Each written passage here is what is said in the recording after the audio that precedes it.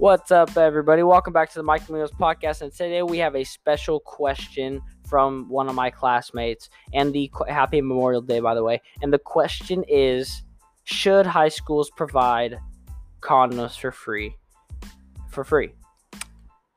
So this one's gonna be a short episode because this is a very hard question actually, because both sides have good intentions and good solutions, but I believe that this is the correct solution. My opinion. Here we go. The first point I want to make, I would say no, because it gives incentives for the kids to have premarital sex. So we got to understand something here. It's hard for a lot of underage kids because if they want to use a condom, they have to go to the gas station. Sometimes it's an embarrassing and it's kind of weird to go into the gas station for some kids, so they actually just shy away from it. Good. But if the schools offer them for free and you don't have to go to a teacher, they're just like slots that are like machines that you can get them out of without anybody noticing, like after school or something, that gives huge advantage to the kid to get it and actually participate in the premarital sex. So a lot of people may ask, well, why is it bad for that kid to have premarital sex? Well, let's get to this. In Genesis 2:24, it says, "Therefore a man shall leave his father and his mother and hold fast to his wife, and they shall become one flesh." When people get married and they have sex, they become one flesh. Their souls are binded together. They have soul ties when they have sex, and it can cause a lot of problems if it's outside of marriage. Within the confines of marriage, you're already married. You've already signed the papers. You've already put a ring on it. Everything is set. It's okay. It's okay to have that special intimate moment with your husband or wife. And so, but when it's outside of marriage, usually those people that have sex together, they had never stayed together. It hardly ever happens. And it also causes possible abortions, unwanted pregnancies, teen pregnancies, and actually for the guy, it could cause porn addiction. The first thing, let me tell you about the porn addiction. So this is the step. If the kid gets the condom from the school for free, it gives the incentive for the kid to just go ahead and do whatever he wants. Gets the condom, has premarital sex with the girl tells him, says something to him, embarrasses him, or says he's not good at this, or whatever the case may be, even if they just split up and they never talk to each other again. That guy could feel insecure. He could feel like there's something missing from him because he just lost something that he can't ever get back, which is the intimacy with another person within the confines of marriage. He won't ever get that exact intimacy for the first time because he did it outside of marriage before. And so that could lead him to be like, if he doesn't have confidence or he doesn't get another girl after that, what's going to happen? He's going to look to something else. He's going to look to porn, which is dangerous. And that and finances are one of the top two killers of marriages. We'll talk about that way later in more episodes or another season anyway.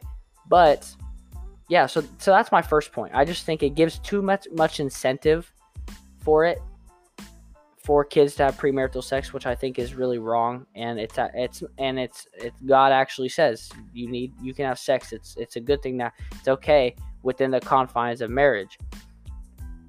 And okay.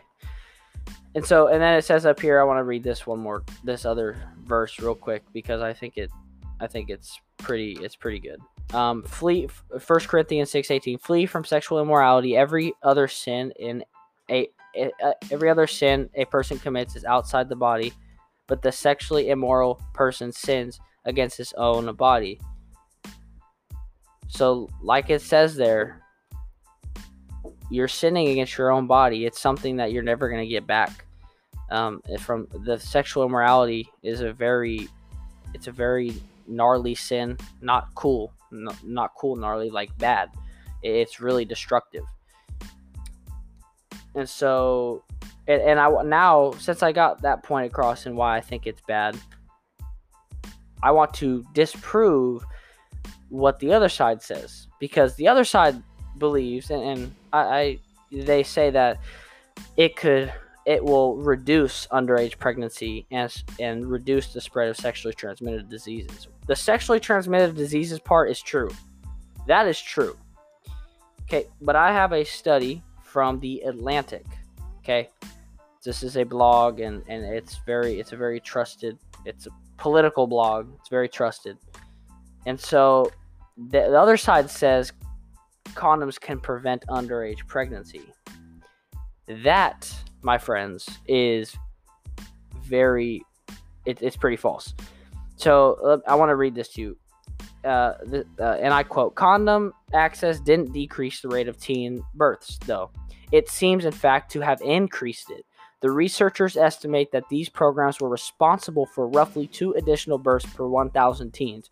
Now, before I read the rest, that might not seem like a lot, okay? But there's 2,000 kids at my school, okay? Teenagers, 2,000 kids at my school. 2 additional births per 1,000 teens. So I don't know what the average is already, but let's just say the average is 2. I'm just guessing. 2 per 1,000 teens. That would mean 2 additional per 1,000. That's 4 out of 1,000. There's 2,000 kids at my school. That's 8 pregnancies. Could you imagine? Could you imagine? That's a lot. People don't think it's a lot. Could you imagine 8 people having kids at my school? 8. That'd just be crazy at this age. I mean, my goodness. Be teen mom Lincoln. And I quote, the next one is, and I quote, and this rate was significantly higher when students could get condoms without any counseling. That means for free, like we were talking about. No counseling. They could just get it out the slot and go. The effects would have been greater if condoms were freely available to the entire U.S. high school population, the researchers suggest. In that case, they projected there would have been an additional 5 births per 1,000 teens. An additional 5 births. So like I said, if the average was already 2, plus the 2 already that they actually studied and estimated and got all, that'd be 4 per 1,000. And then 5 on top of that, that would be 9 per 1,000. That would be 18 kids on average per 2,000. Okay. So could you imagine, let's just say there's 2,000 kids at my school. That'd be 18 women at my school pregnant.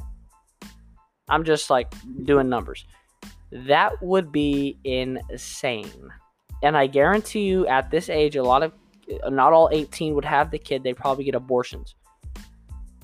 And so if it's going to spike up like that, like this says, this is why I say no. Because the only other point the other side has is that it could reduce underage pregnancies. It doesn't. It clearly does not. And if anyone else, and so the short answer is no. The long answer is no. Both sides have good points. But if anyone has any links or videos they want me to watch on this, I would be great. I would definitely watch, because I'm interested in this topic even more. And this was something that I put together pretty fast, but I enjoyed doing it. And so, yeah. So, no to condoms for free in high school. And I thank you guys for listening, and have a great day.